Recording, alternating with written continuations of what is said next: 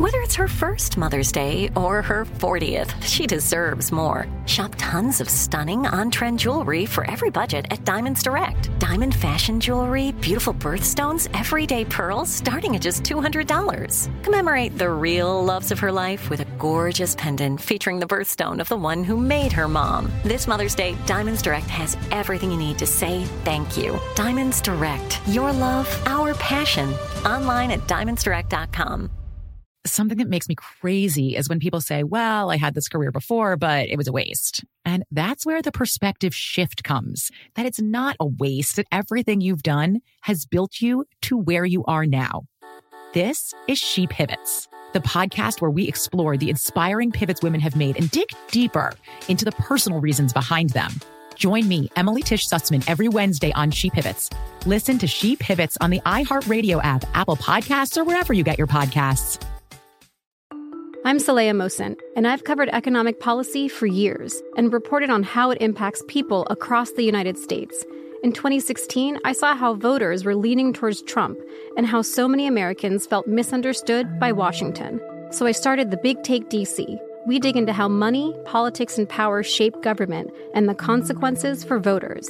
With new episodes every Thursday, you can listen to The Big Take DC on the iHeartRadio app, Apple Podcasts, or wherever you get your podcasts.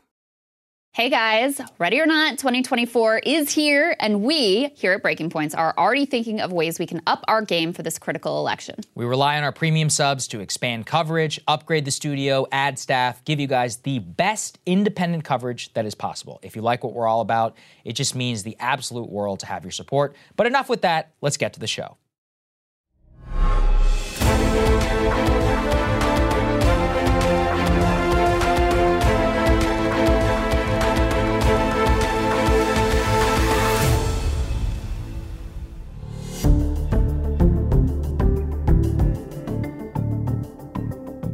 Good morning, everybody. Happy Tuesday. We have an amazing show for everybody today. What do we have, Crystal?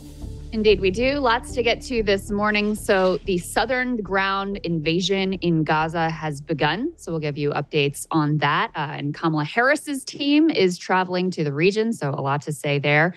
Also, apparently, someone got rich short selling Israeli stocks in the days before October 7th. A bit of a mystery of who and how and why, but pretty conclusive report showing that there was unusual trading activity leading up to the horrors that were perpetrated on October 7th.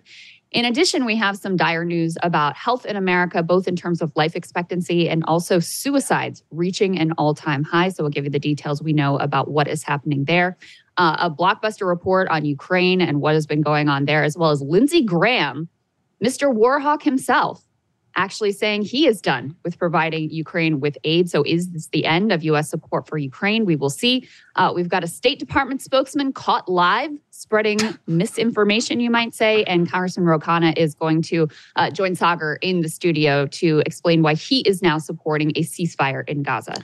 Yes, that's right. We missed you, Crystal, here in the studio, but we will have you back very, very soon. As you said, we're going to start with Israel. But before we get to any of that, I know that our good friend Ryan Grimm's got a book out. Why don't you tell the people about it? Yeah, so Ryan out with a new book that has a lot of exclusive inside reporting, actually much of it very relevant to what is happening in domestic politics right now vis-a-vis Israel. It's called The Squad, AOC, and the Hope of a Political Revolution. I read the whole thing. It's really, it's very incisive and lays down some of the details of what's happened with the squad, some of the disappointments, some of how things unfolded there. So highly recommend you guys pick it up. It is available online and in stores now. And in addition, Sagar, we are continuing our discount on premium memberships. Yes, that's right. We know so many of you took advantage of it yesterday. We just want to say thank you all so much. It helps our business out tremendously. As we said, we are discounting the yearly membership.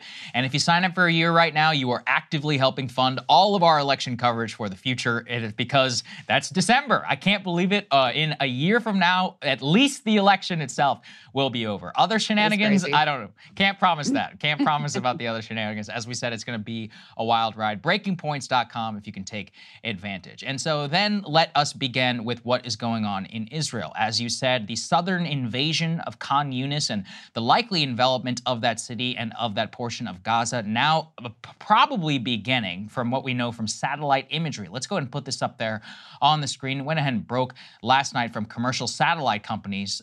From what you can see right there is that in the south of Gaza, there are now fortifications, armored vehicles that are mounted in several different strategic areas. You've got tracks that show heavy vehicles, equipment that are coming in. You also saw, Crystal, yesterday, widespread reports that there was telecommunications signal loss all throughout southern Gaza, which has been a precursor previously to the ground invasions. This also comes as the IDF releases its official casualties this morning, officially 80 Israeli soldiers who've been killed in action in the north so far. So this is likely the beginning of that ground invasion after a much more shortened period of bombing. Now, that does not mean that the bombing itself is over, just that you will now see the transition to having ground forces go into there much quicker than happened before. So I'm curious for your reaction that they're beginning this so quickly.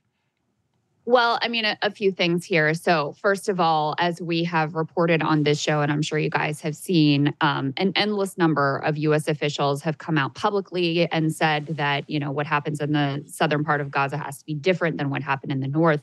All of these leaks to the U.S. press saying we told the Israelis in no uncertain terms, comments from Tony Blinken that leaked out about, hey, you've got weeks, not months, and that it has to be different. This has to be more targeted in the south with less civilian death. And so far, there is zero sign that anything has changed in their approach. The only thing that they can point to, and that American officials are pointing to as like, oh, this is going to be different with the southern ground invasion, is they put out this map that we showed you yesterday that has the whole Gaza Strip divided into hundreds of little units. And they're posting on social media where people should flee. And remember, now you've got almost all 2.2 million residents of the Gaza Strip crunched down into the southern part of the Strip, which is where they were told to be safe. Now, of course, the bombing campaign has massively ramped up. Some of the most aggressive bombing we've seen yet in this campaign happening in the south among an even more densely packed civilian population. And Cyrus, you just mentioned, I said they're posting online where you should be moving to remain safe. They don't have consistent internet. They don't have consistent telecommunications. And this has done nothing to alleviate the concerns about, the humanitarian situation and the loss of civilian life. Already in the first days of this southern Gaza bombing campaign, the death toll among civilians has been over 700. That is consistent with some of the most brutal days of this campaign so far. So again, I was just reading this in the New York Times, a very Western biased outlet, that there is zero sign that they have actually really changed the way that they're going about things. They're continuing to use these, massive bombs that the U.S. completely ruled out in similar dense urban warfare. So that's where things stand as far as I can tell. Yes, that's right. So that's what we have in terms of the southern invasion. Obviously, we'll continue to keep everybody updated. Counterpoints will do that as well. We also, though, have some very unfortunate news for the Palestinians, the Israelis, and the American people. It seems that President Biden has turned to Vice President Kamala Harris to now be in charge of initiatives for the day after on who will govern the Gaza Strip after Hamas is destroyed, or at the very least after the military operation has concluded. Kamala telegraphed some of her role in these negotiations and her vision for what the future of Gaza will look like. Here's what she had to say. Well, as I said, we have to revitalize the Palestinian Authority, which means giving the support that is necessary for good governance, understanding that on the issues that must be resolved as we think of a plan for the day after, it is about good governance, which will bring transparency and accountability to the people of Gaza and the West Bank. It's also about what we need to do to recognize there must be some plan for security for the region. And I suspect as a plan develops, it will take into account interim and then longer term. And finally, what we must do in terms of rebuilding Gaza and a commitment to that.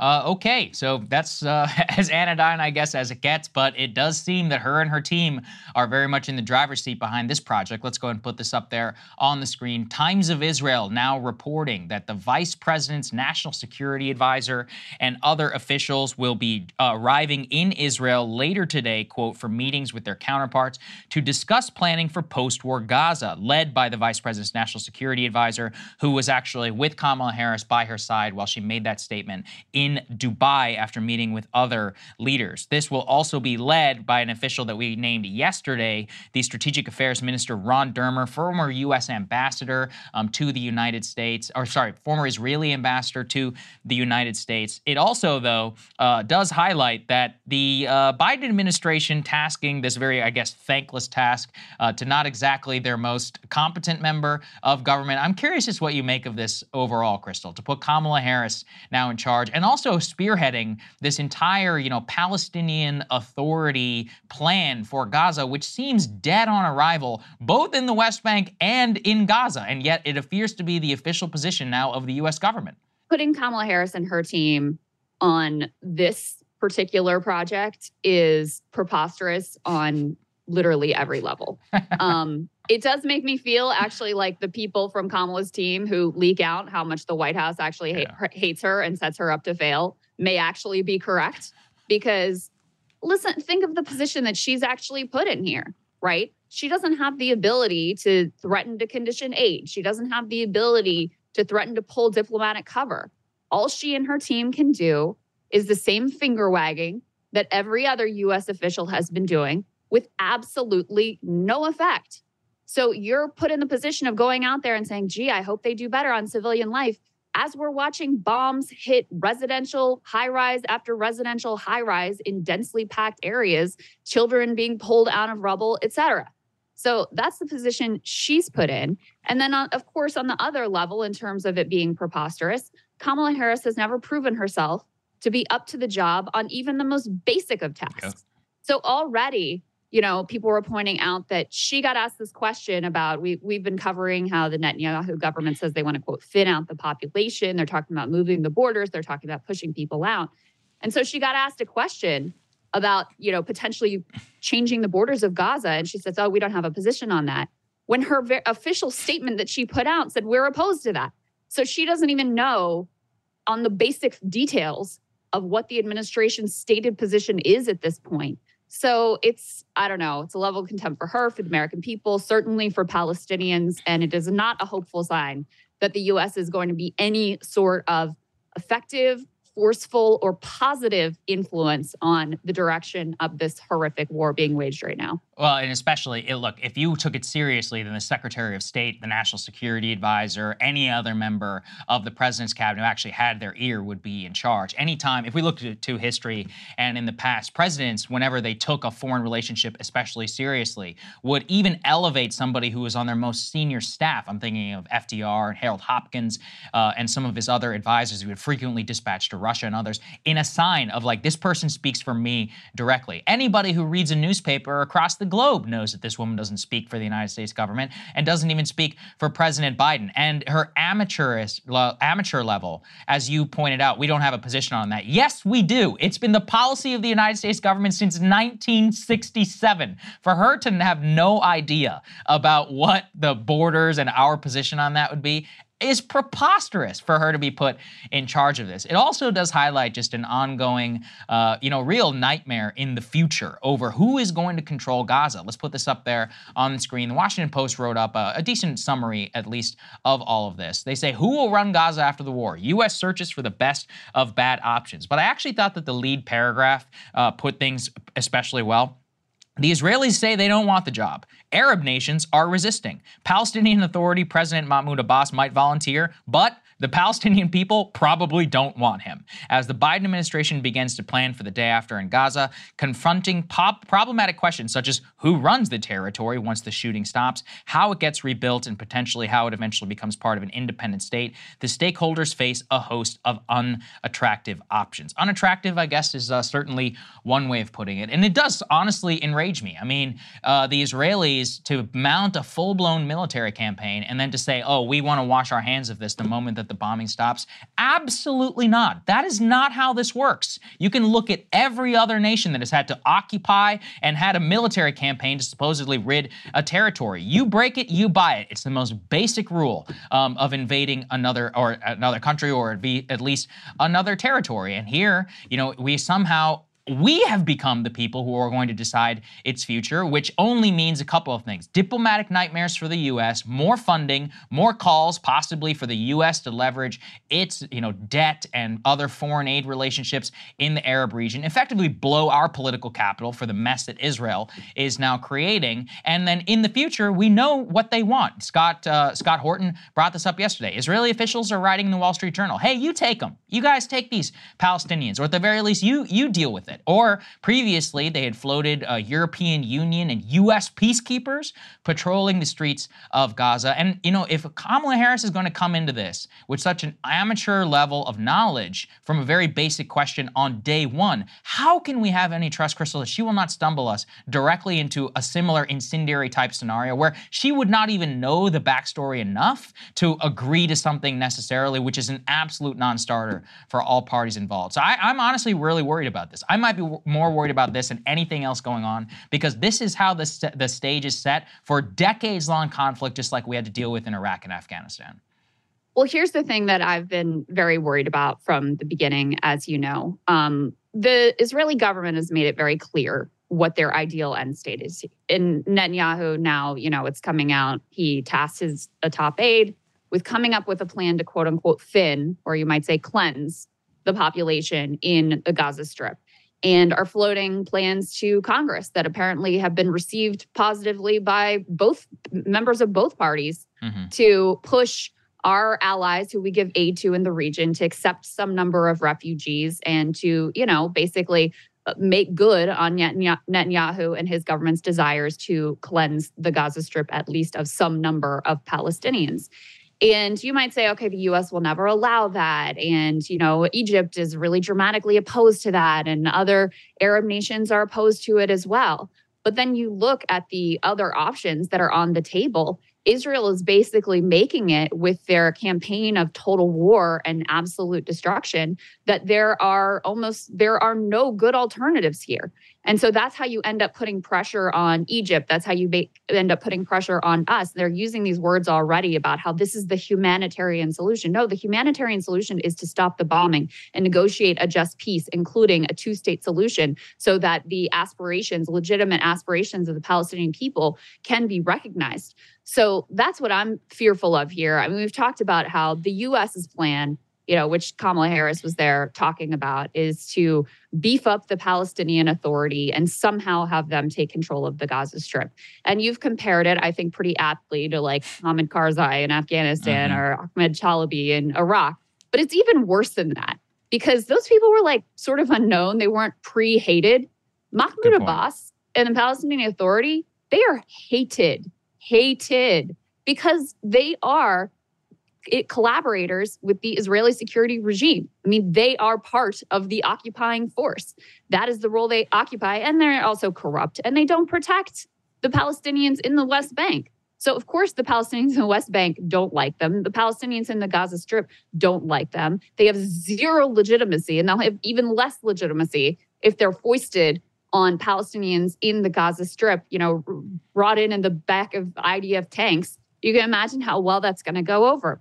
Part of that, what was interesting in that Washington Post piece, was they actually talked to some Palestinians about how they feel about the PA, how they feel about Hamas. And, I thought that this was worthwhile. They talked to one individual, 28-year-old man, who said, our current focus is solely on ending the war. While Hamas may be somewhat reckless, the Palestinian Authority is riddled with corruption and unfit to govern us. He went on, Hamas is far from ideal, he said, but we are oppressed, and those willing to help us must respect our perspectives and facilitate elections, allowing the Palestinian people to choose their leadership, whether it be Hamas or others. A mother of two kids from Gaza City, 32 years old, said both Hamas and the PA are marred by corruption. We endure without support from any party. Current political discussion seems senseless while people in Gaza continue to suffer, not just from bombings, but also due to hunger and thirst. And of course, Israel says their goal here is to eliminate Hamas. Well, it looks like right now they're headed in the polar opposite direction. Put this up on the screen from Bloomberg. Support for Hamas. Now, this is in the West Bank, not in Gaza, where it's understandably very difficult to conduct any sort of polling or do any sort of analysis. Journalists have very difficult time even accessing any of the people there. Support for Hamas right now is surging in the West Bank. So the polar opposite of your goal is to eradicate Hamas. You have created more support for Hamas. You have created more members of Hamas. And so it's already been completely counterproductive. Yeah, I did in my monologue yesterday this blockbuster report from 972 magazine that I really recommend people check out and read in its entirety, because they talk about how the tactics of the Israeli military is not really to, focus in a targeted way on Hamas militants or Hamas infrastructure. It's to create a, quote, shock among the civilian public that will put pressure on them to hopefully turn against Hamas. What we've seen throughout history, that never works. When you bomb the civilian population, you know what you do? You create more support for the government in charge. You create a rally around the flag effect. And that's exactly what we're seeing in Israel right now.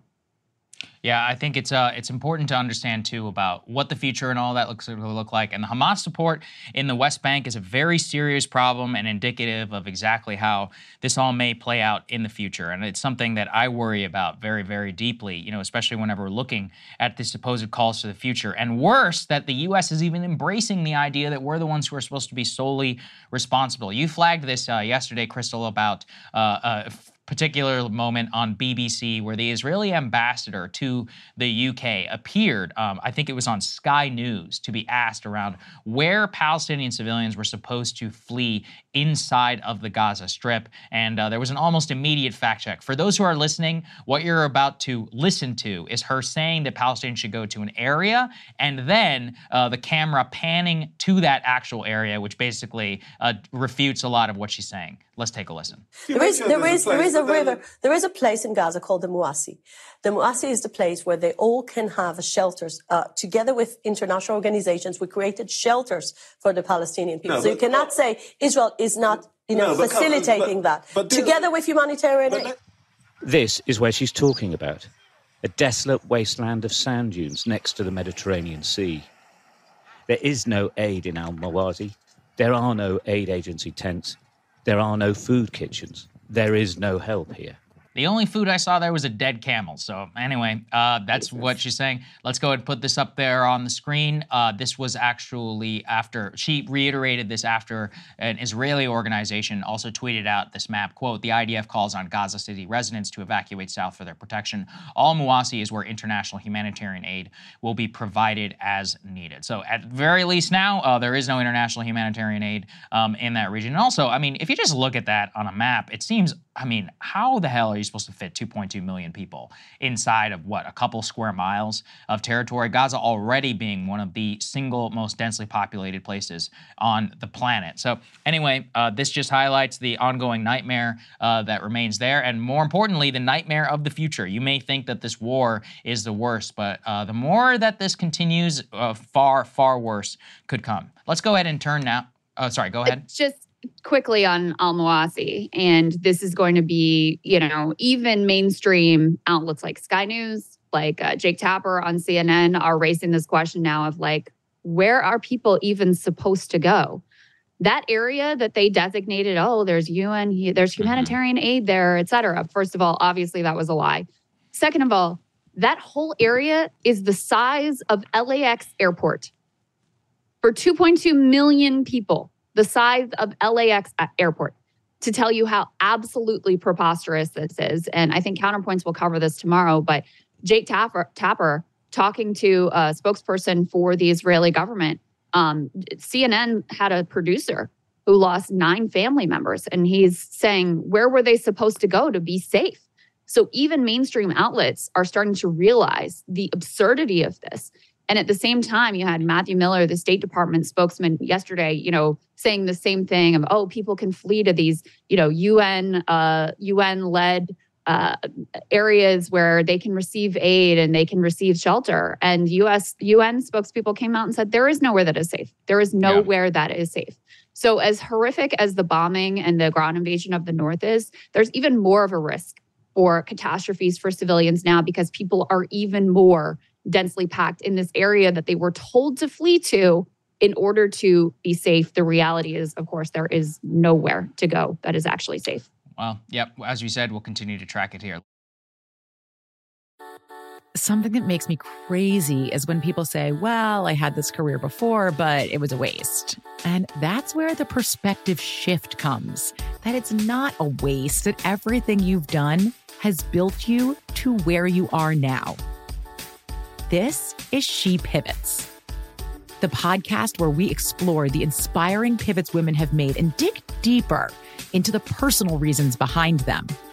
Join me, Emily Tish Sussman, every Wednesday on She Pivots as I sit down with inspiring women like Misty Copeland, Brooke Shields, Vanessa Hudgens, and so many more.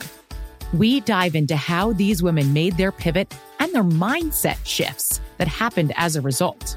It's a podcast about women, their stories, and how their pivot became their success.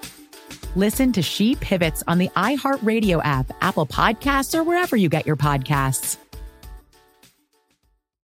Jon Stewart is back in the host chair at The Daily Show, which means he's also back in our ears on The Daily Show Ears Edition podcast. The Daily Show podcast has everything you need to stay on top of today's news and pop culture. You get hilarious, satirical takes on entertainment, politics, sports, and more from Jon and the team of correspondents and contributors. The podcast also has content you can't get anywhere else, like extended interviews and a roundup of the weekly headlines. Listen to The Daily Show, Ears Edition on the iHeartRadio app, Apple Podcasts, or wherever you get your podcasts.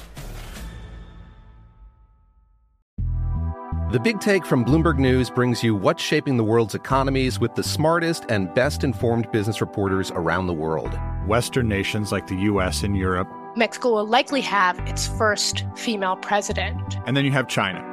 And help you understand what's happening, what it means, and why it matters. He'll get his yo-yos to Europe in time. But the longer this drags on, the more worry he's getting. They knew that they needed to do this as fast as they possibly could to get a drug on the market as fast as they could. I'm David Gura. I'm Sarah Holder. I'm Saleha Mohsen. We cover the stories behind what's moving money and markets. Basically, everyone was expecting, if not a calamity, certainly a recession. But the problem is that paperwork, as our reporting showed, is fake. As someone who's covering the market, I'm often very worried about an imminent collapse. So I'm thinking about it quite often.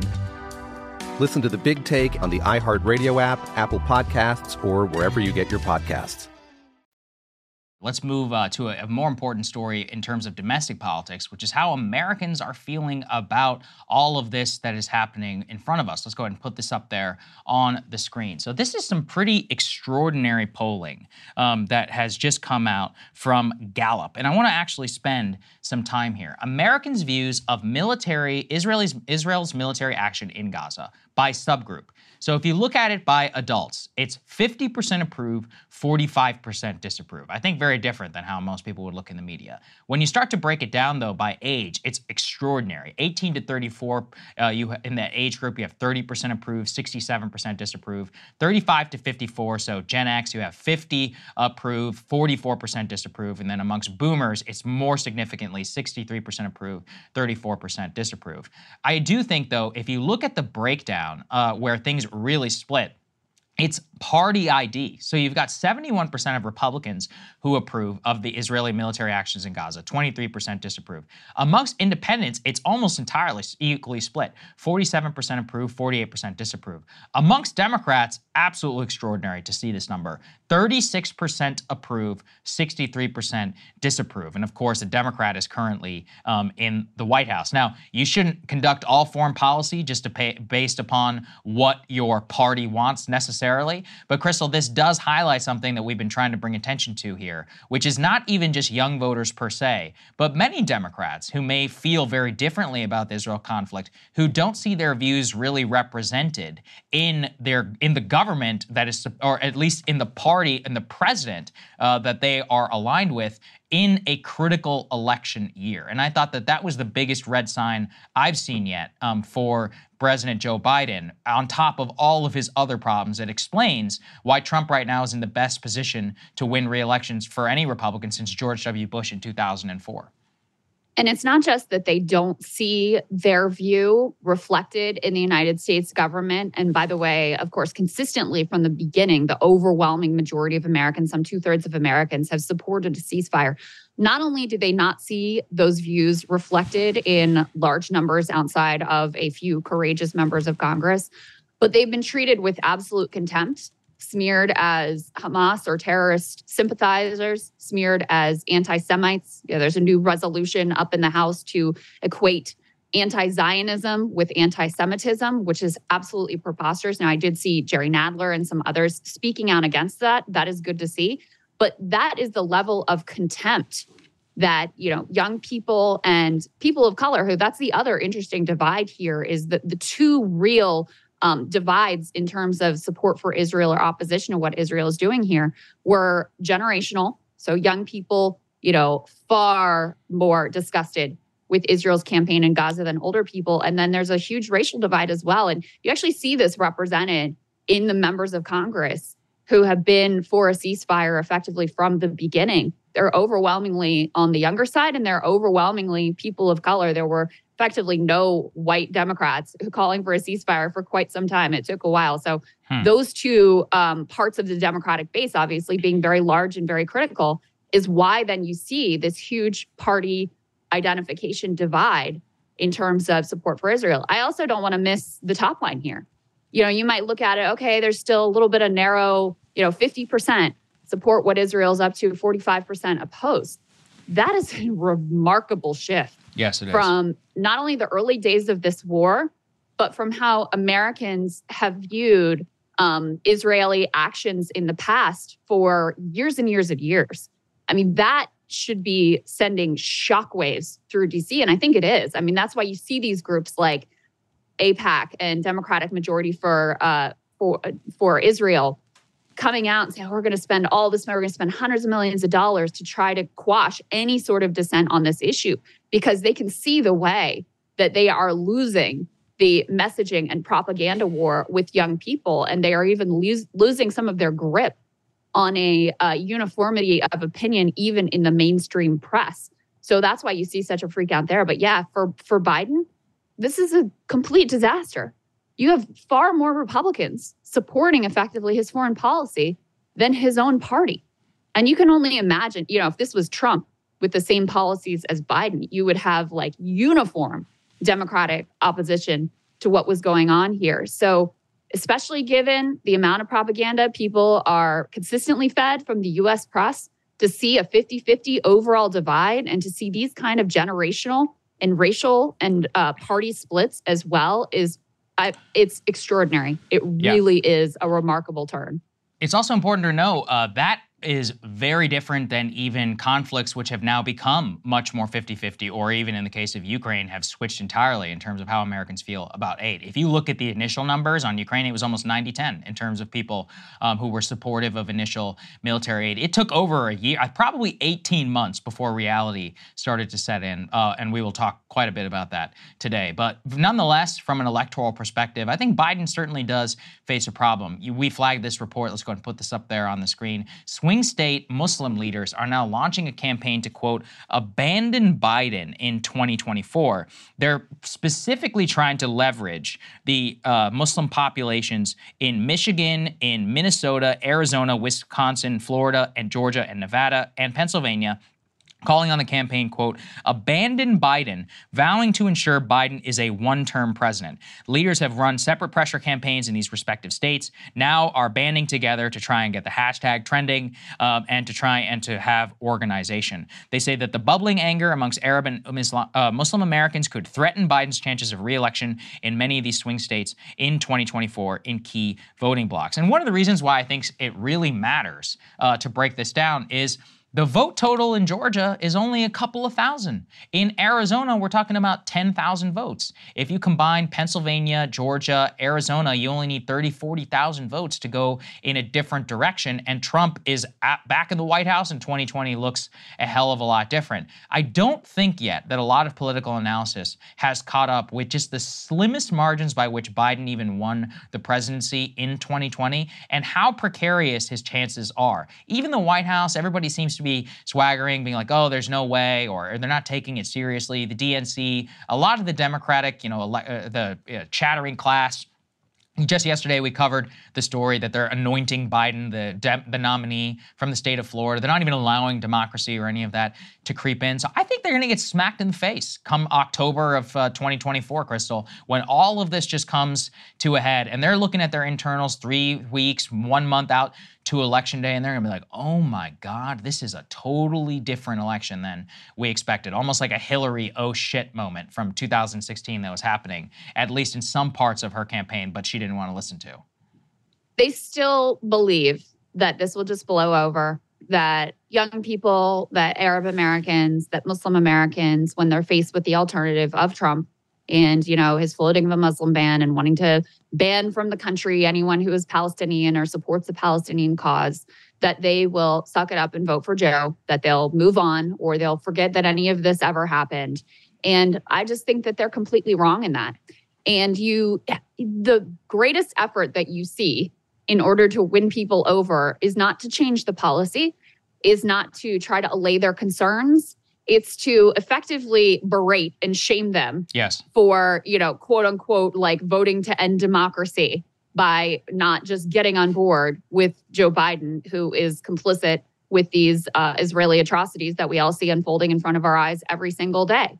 So listen, you can make the lesser evil argument. That's fine. I do think Donald Trump is worse. I've been very clear about it. But it's always the responsibility of the voters rather than responsibility of Joe Biden, his administration, and the party leadership. And frankly, I just don't think it's going to work this time.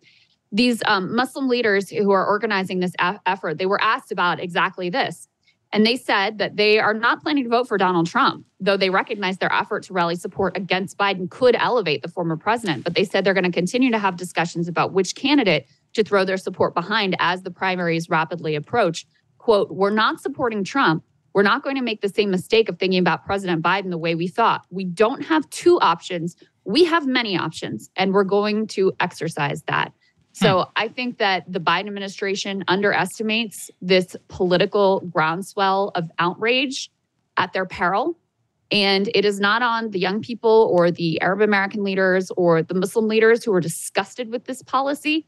If Biden loses, which he is on track to do, that is 100% going to be on Joe Biden, his team, and his policies with regard to Israel and also with regard to the economy. Yes, exactly. Well, it will be. I think it'll be very, very multifaceted. And I'll speak up too for the non-voter. You don't owe anyone your vote. It's up to you to decide what's the most important for you. And if you don't want to vote for somebody, you shouldn't be shamed into doing so. And I've long decried lesser of two evils voting and all that, even though we've basically been forced into it now for my entire lifetime in American politics. And I think people who are especially younger are very sick of it because they can't even remember, or they're only reading about times when people might have promised to actually do something and had a chance of doing it. So anyway, I think it's going to be a very significant story. We've got independent candidates galore, people like RFK Jr., Cornel West, and who the hell knows. I just saw yesterday Joe Lieberman floated that Nikki Haley could run on the no labels ticket against Trump if she doesn't end up winning the GOP primary. Oh my God. Yeah, I mean, listen, the more the merrier as far as you can ask me. Okay, yeah, let's move on. Something that makes me crazy is when people say, well, I had this career before, but it was a waste. And that's where the perspective shift comes, that it's not a waste, that everything you've done has built you to where you are now. This is She Pivots, the podcast where we explore the inspiring pivots women have made and dig deeper into the personal reasons behind them. Join me, Emily Tish Sussman, every Wednesday on She Pivots as I sit down with inspiring women like Misty Copeland, Brooke Shields, Vanessa Hudgens, and so many more. We dive into how these women made their pivot and their mindset shifts that happened as a result. It's a podcast about women, their stories, and how their pivot became their success. Listen to She Pivots on the iHeartRadio app, Apple Podcasts, or wherever you get your podcasts. Jon Stewart is back in the host chair at The Daily Show, which means he's also back in our ears on The Daily Show Ears Edition podcast. The Daily Show podcast has everything you need to stay on top of today's news and pop culture. You get hilarious, satirical takes on entertainment, politics, sports, and more from Jon and the team of correspondents and contributors. The podcast also has content you can't get anywhere else, like extended interviews and a roundup of the weekly headlines. Listen to The Daily Show, Ears Edition, on the iHeartRadio app, Apple Podcasts, or wherever you get your podcasts. The Big Take from Bloomberg News brings you what's shaping the world's economies with the smartest and best-informed business reporters around the world. Western nations like the U.S. and Europe. Mexico will likely have its first female president. And then you have China. And help you understand what's happening, what it means, and why it matters. He'll get his yo-yos to Europe in time. But the longer this drags on, the more worry he's getting. They knew that they needed to do this as fast as they possibly could to get a drug on the market as fast as they could. I'm David Gura. I'm Sarah Holder. I'm Saleha Mohsin. We cover the stories behind what's moving money and markets. Basically, everyone was expecting, if not a calamity, certainly a recession. But the problem is that paperwork, as our reporting showed, is fake. As someone who's covering the market, I'm often very worried about an imminent collapse. So I'm thinking about it quite often. Listen to The Big Take on the iHeartRadio app, Apple Podcasts, or wherever you get your podcasts.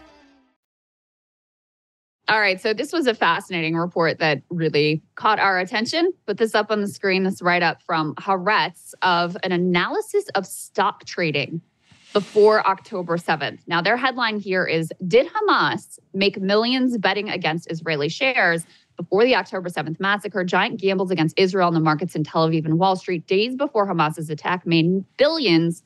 Somebody seems to have known about the plan in advance.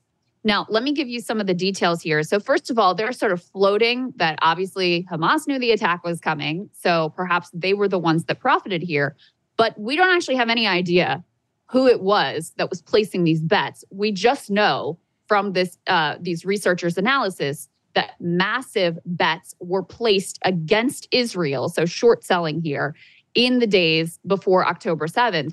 And it was on a scale that, can't be explained effectively by, chance or the random fluctuations of the market. So let me read you a little bit of this, and you can see up on the screen how remarkable the amount of short selling on October 7th versus other times were here, which is pretty wild. And if you're confused, they have, this is in Israel and other countries, they do the dates in the reverse order. So 2/10 is actually 10/2 when we're thinking about it. Anyway. It's the wrong order. Let's be clear. Anyway. Moving forward. So they were short selling Israeli shares, betting they will fall in advance of October 7th, far exceeding the short selling during numerous other periods of crisis. This is according to a paper titled Trading on Terror. They were betting on this ETF that tracks Israeli shares in New York. So they're basically betting against Israeli shares without buying any, just to explain the concept of short selling for people who aren't, super into this kind of stuff. To explain how unusual the gamble against Israel was, they checked the volume of short transactions in this ETF from 2009 to 2023, so quite a long period of time, during which Israel experienced plenty of crises. There were 3,570 trading days during that period. The volume of shorts on October 2nd was in the top 99th percentile. The short ratio for EIS was also extraordinary on October 7th. It is extremely unlikely that the volume of short selling occurred by random chance. They also looked at other periods of crisis, including the recession following the 2008 financial crisis, the 2014 Israel-Gaza war, the COVID-19 pandemic, and nothing compared to the level of short selling that happened on October 7th and during other days in advance of October 7th. And they also note that this was during the Sukkot Jewish holiday. There was no expectation of anything crazy going on. So somebody knew something in advance and placed some really big bets here that paid off to the tune of billions. Who it was, we have no idea. I have no idea. And we don't even know if it's a single individual. As you said, the Haaretz report speculated it could be Hamas. It could be a variety of actors. It could be people military intelligence officials possibly, who had been trying to warn the government. Nobody was listening, and then maybe they leaked out the word there. It could be Iranian-backed actors. People like Iran and North Korea have done things like this in the past with regards to cryptocurrency and others. It could be, anything. It's basically the plot of Casino Royales, or at least part of it for those who have watched that Bond movie, which is why this is so intriguing. All of it traces back to this academic paper, which is pretty solid. I went and read through most of it. We can go ahead and put this up there on the screen. They're the ones who provided that chart to Haaretz. But if you go and you read through it, they say, we identify increases in short selling before the attack and at dozens of Israeli companies traded in Tel Aviv. One company alone, 4.43 million new shares sold short over September 14 to October 5, yielding profits of millions of dollars on additional short selling for one out of hundreds of securities that were traded on the Tel Aviv Stock Exchange. They also have some pretty interesting stuff here about the exact timing of the report and just how good the intel of the trader was. Previously, it had been reported from the Times of Israel, Hamas had initially planned the cross-border onslaught for the eve of Passover, but canceled the attack after Israel had raised the alert level. Military intelligence had caught the early signs of an attack on Passover. The year fell on April 5 and raised the alert. However, similar levels of trading were not seen within that. So whoever knew this knew not only to not trade short, ahead of Passover, they knew that the plans were ironclad, were set in stone, that it was almost 100% that was going to happen. And the evidence, is basically incontrovertible if you look at this statistically. One thing they also point out are some of the shortfalls in U.S. security law whenever you're actually trying to even get down to the bottom. I know that there's been a lot of speculation in the past about 9/11 and possible insider knowledge and all of that, but they talk about the so-called trading on terror phenomenon and how it has materialized in the past. But at the very least, if some of this or even any of this touch U.S. securities markets, they need to do a pretty big investigation here. Hopefully, our own securities regulators, just to name them. If it's Hamas, if it's Iran, if it's some broken insider official or any of that, this is outrageous because it not only shows profiting from death. I believe there's also a billion subplot to something like this, which is just the purest type of evil. But it shows that somebody was so sure that this was going to happen, they were able to place bets that reaped them extraordinary profits, but with also some pretty extraordinary risk if it was a normal type of bet, Crystal. Yeah, that's exactly right. That's really important to emphasize that they must have had a very high level of confidence. Bingo. To place this type of bet because when you're shorting an ETF like this, your exposure is absolutely massive. Your potential for profit is huge, but your potential for catastrophic losses is also really huge. So there was certainly a level of confidence going into these trades manifested by their size and by the level of the exposure. Now, you make a great point, Sagar, which is there isn't really any law in the U.S., at least, against profiting off war, profiting off of terror attacks, which is disgusting, and we could talk about that another day. But there are laws that prohibit the finance of terrorism. So if it was, in fact, Hamas or Hamas-related or even Iranian-related, the way that we will know is if there is some sort of an investigation. Mm-hmm. If there's no investigation, then you can feel pretty confident that it was probably one of our friends rather than one of our foes. Or if we never hear about the investigation, you can probably be pretty confident it was one of our friends versus one of our foes. I genuinely have no idea. I'm not speculating here whatsoever in either direction. But it is worth noting, part of the context here is, of course, we've now learned that the Israeli government had this plan in great detail of what Hamas was planning for October 7th, more than a year before these atrocities were perpetrated. Mm-hmm. So there were people in the government who had this plan. Now, they waved it off and said, oh, we don't think that they have. This is just aspirational. We don't think they have these capabilities, et cetera.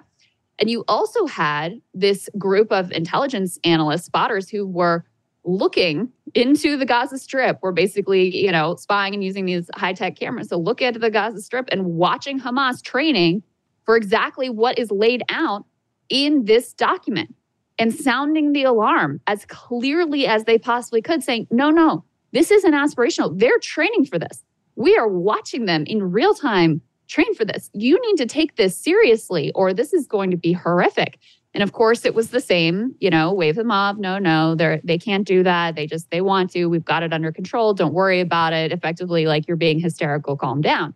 So this information was out there. There's also indications that, some other regional states, I believe wasn't it Egypt that said that they also had some intel about the plan and had warned the Netanyahu government as well. So there were people and governments in the region that had gathered some intel about this. So that raises the possibility of any variety of actors who potentially could have looked at this and said, you know what?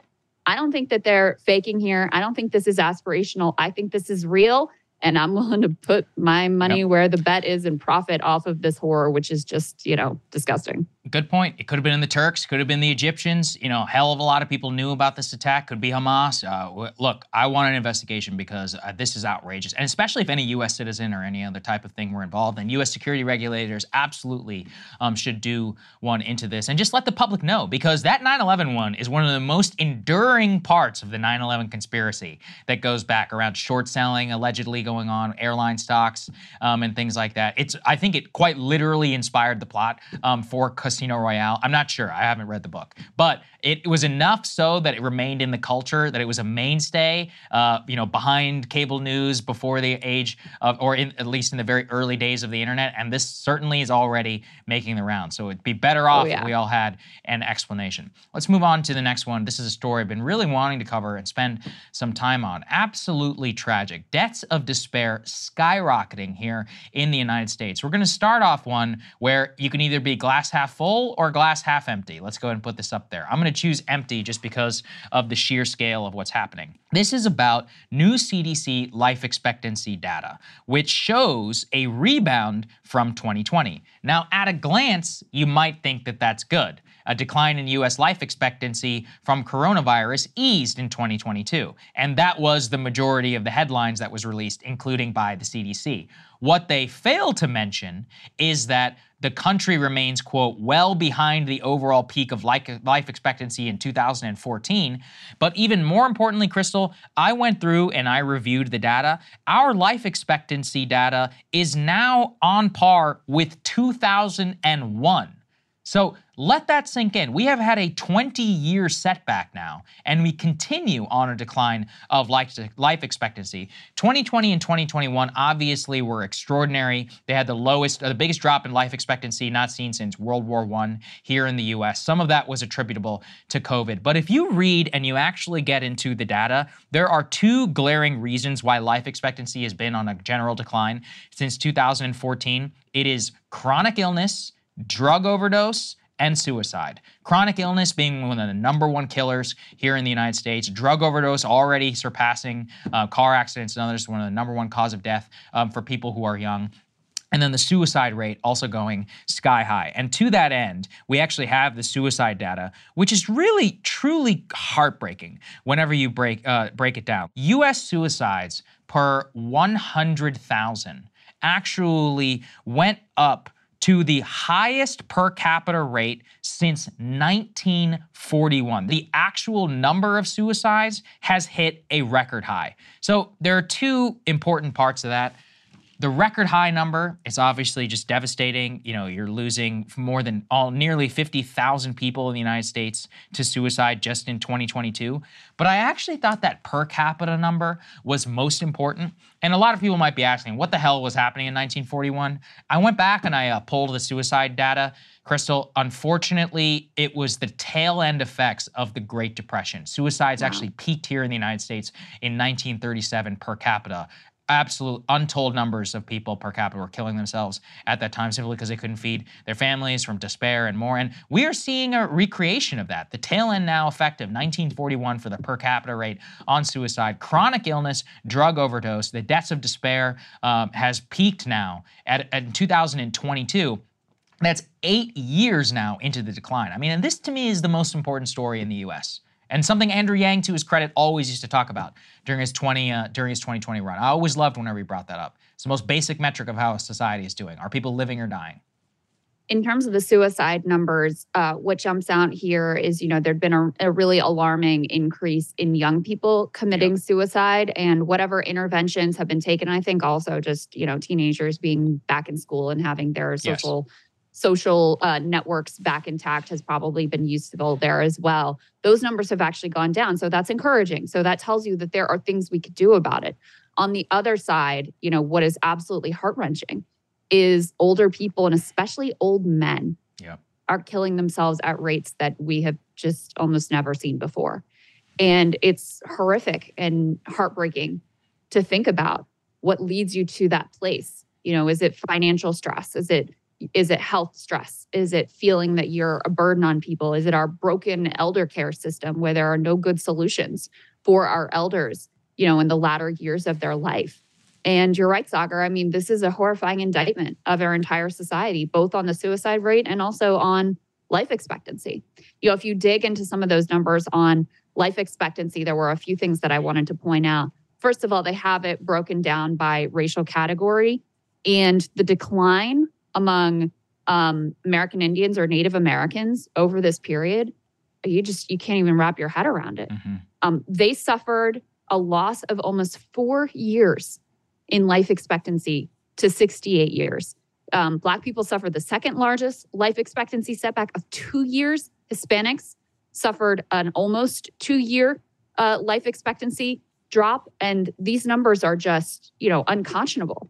Now, COVID, of course, played a huge role in this story. There was no other wealthy country that experienced so high a rate of death per capita from COVID as ours. But that is not disconnected from the other issues that they point out here, including the chronic health conditions, which are really underappreciated as one of the major reasons that we've seen this fall in life expectancy. To put it plainly, our healthcare system is total shit. It's dramatically expensive. You still have so many people who are either uninsured or underinsured, who can't go to the doctor when they're sick. Then you have, on top of that, the subsidization of like the worst type of foods, and like the type of poison that we're just pumping into our people day in and day out. We have these incredibly sedentary lifestyles, and you add this all in and you just see a calamity in terms of our basic health and in terms of our life expectancy. So even with, COVID, it's certainly not gone, but, more or less in the rearview mirror, you can see the effects of these long-term trends in decline in our basic health persisting. We're also the only, wealthy nation that doesn't have some sort of universal healthcare system.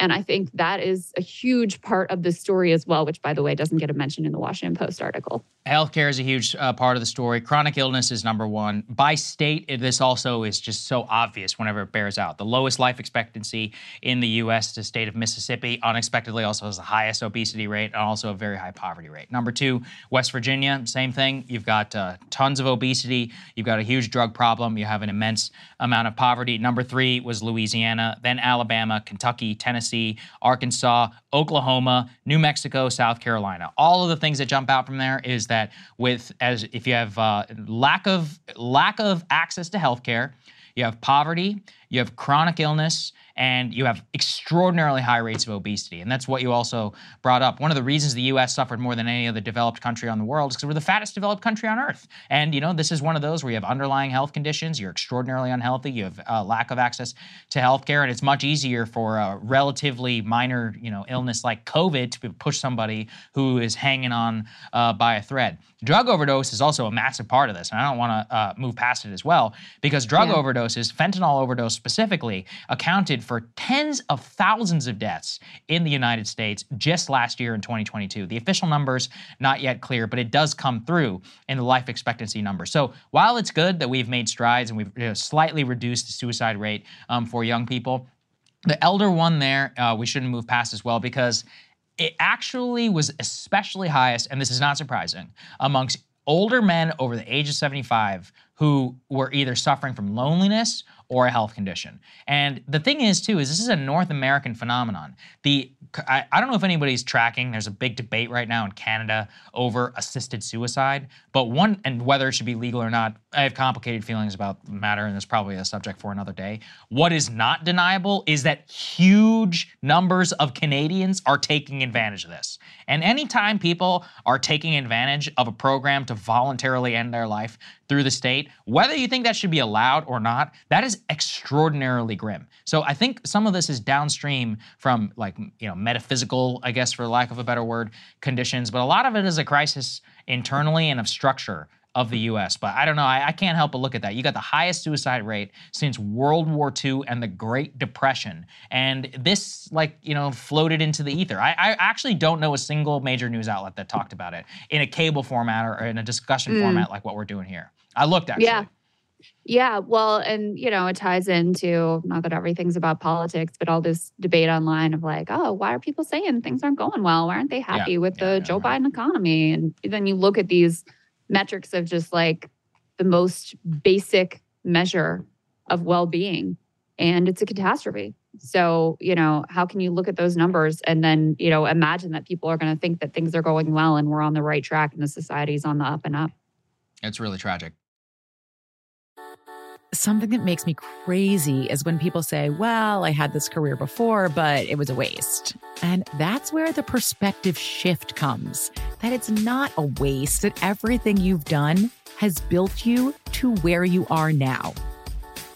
This is She Pivots, the podcast where we explore the inspiring pivots women have made and dig deeper into the personal reasons behind them. Join me, Emily Tish Sussman, every Wednesday on She Pivots as I sit down with inspiring women like Misty Copeland, Brooke Shields, Vanessa Hudgens, and so many more. We dive into how these women made their pivot and their mindset shifts that happened as a result.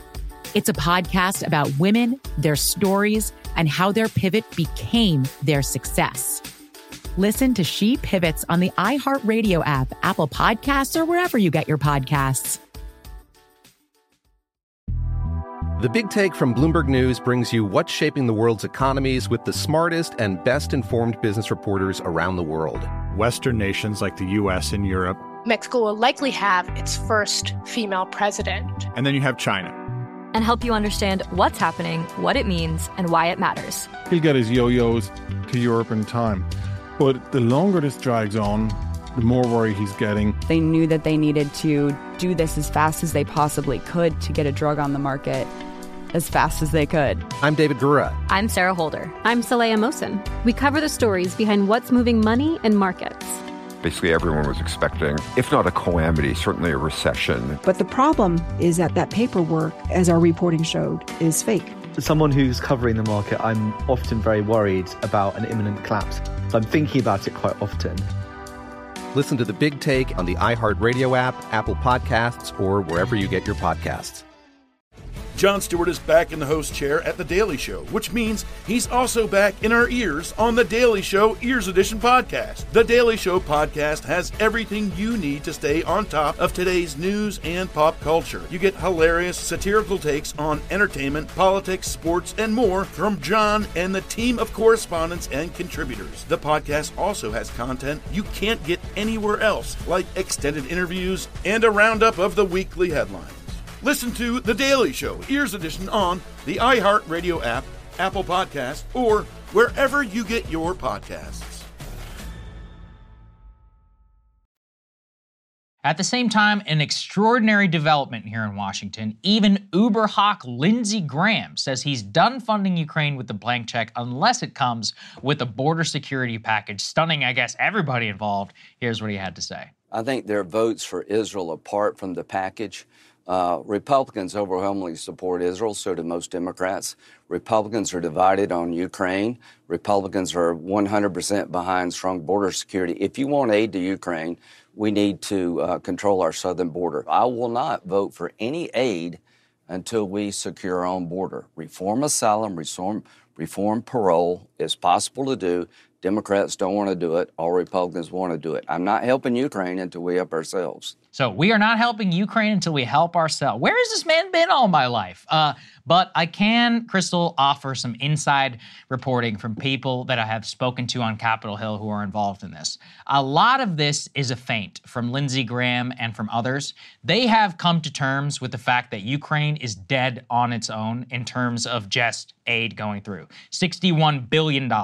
So what they have done is kind of co-opted this America First framework or whatever by trying to shoehorn a border security package that would be acceptable to the House Republicans, at least in rhetoric. So Lindsey Graham is trying to telegraph, no, guys, I'm on your side as these negotiations continue. Now, from what I understand, those negotiations are actually not going well at all. You had multiple of the sides who were nitpicking against each other, and these negotiations, or at least talks, whatever, continue on Capitol Hill. But I think the rhetoric itself, when even Lindsey is forced to saying something like that, you got to know that, what is the phrase, like the goose is cooked, or something like that. Well, not only that, but you increasingly have administration officials admitting things aren't going well, admitting that we need to push for some sort of a resolution of this conflict. You even have, officials within Zelensky's government admitting they're at a stalemate, admitting things are not going well.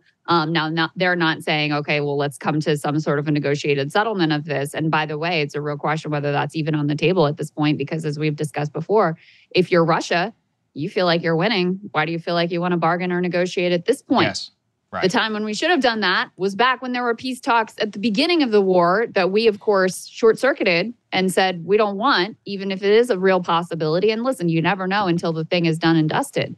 But we now have all of these admissions that many of the key details had been resolved. And we and the UK were the major roadblocks to getting that done. And Ukraine was, of course, in a much better and stronger negotiating position at that point because they had outperformed in the early days of the war. And because Russia looked like they were in, total chaos, disarray, they had dramatically underperformed. It was humiliating.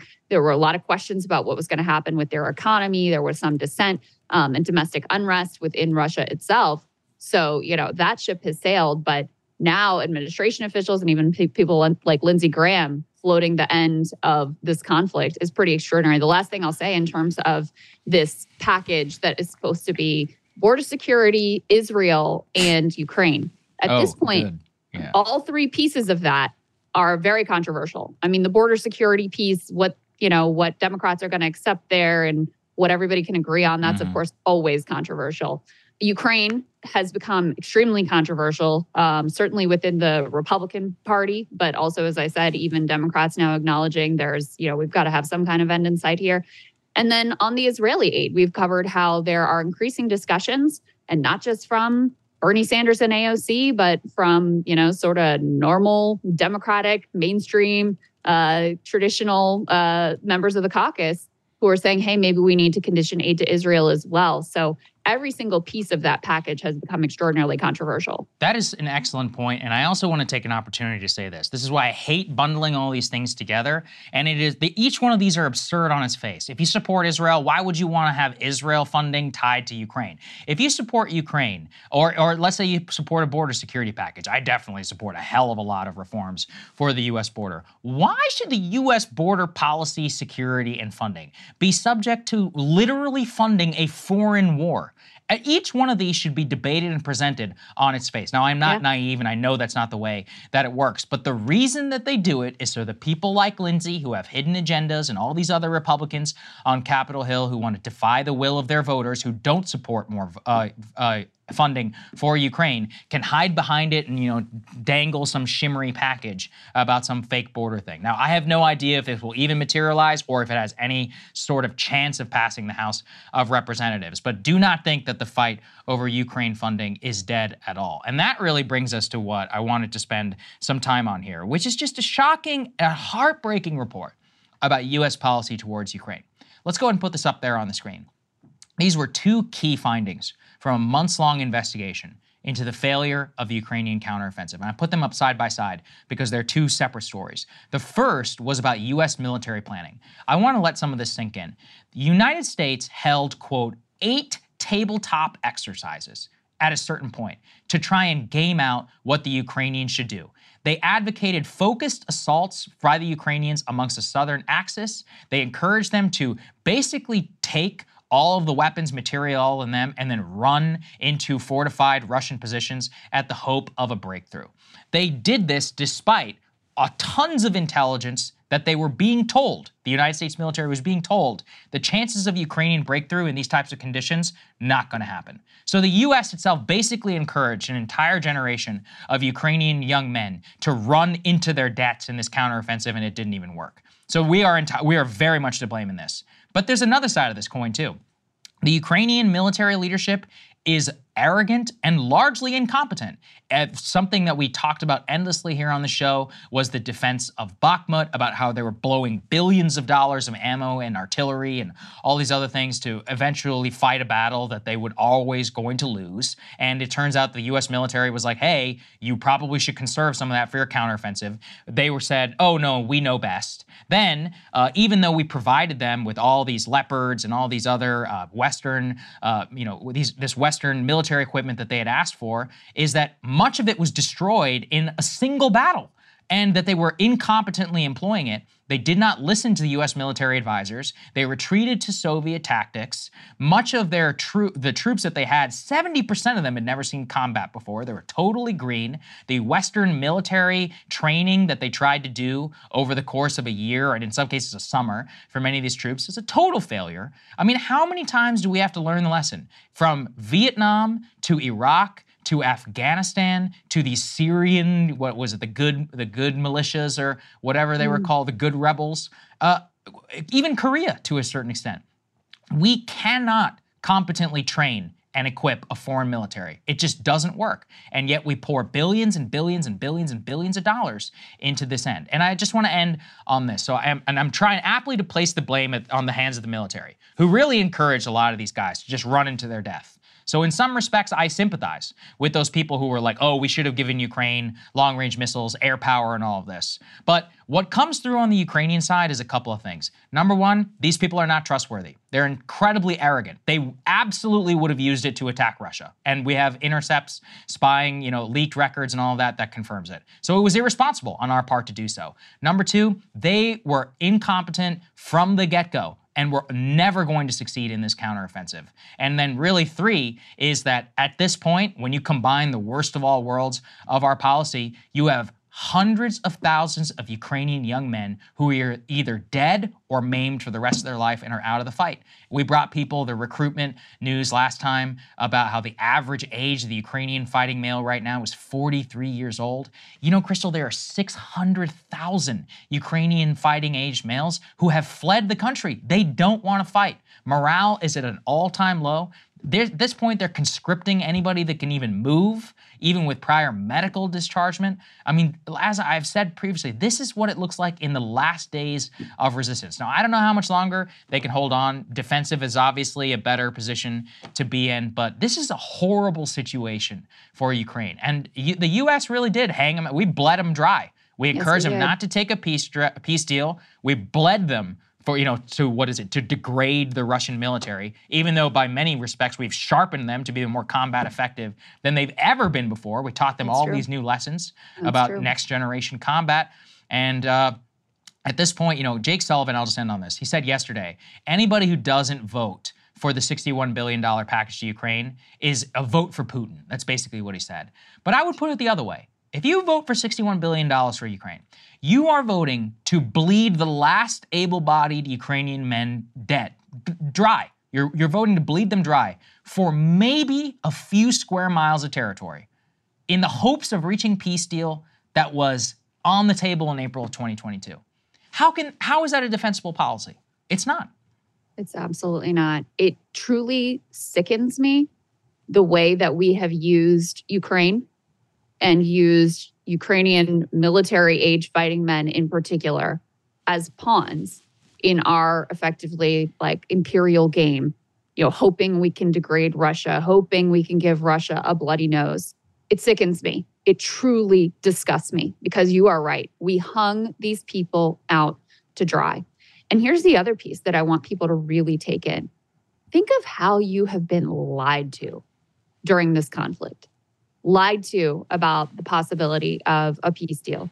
Lied to about, the Nord Stream pipeline as one example. But in particular from this report, lied to about who really was in charge here. It has always been the U.S.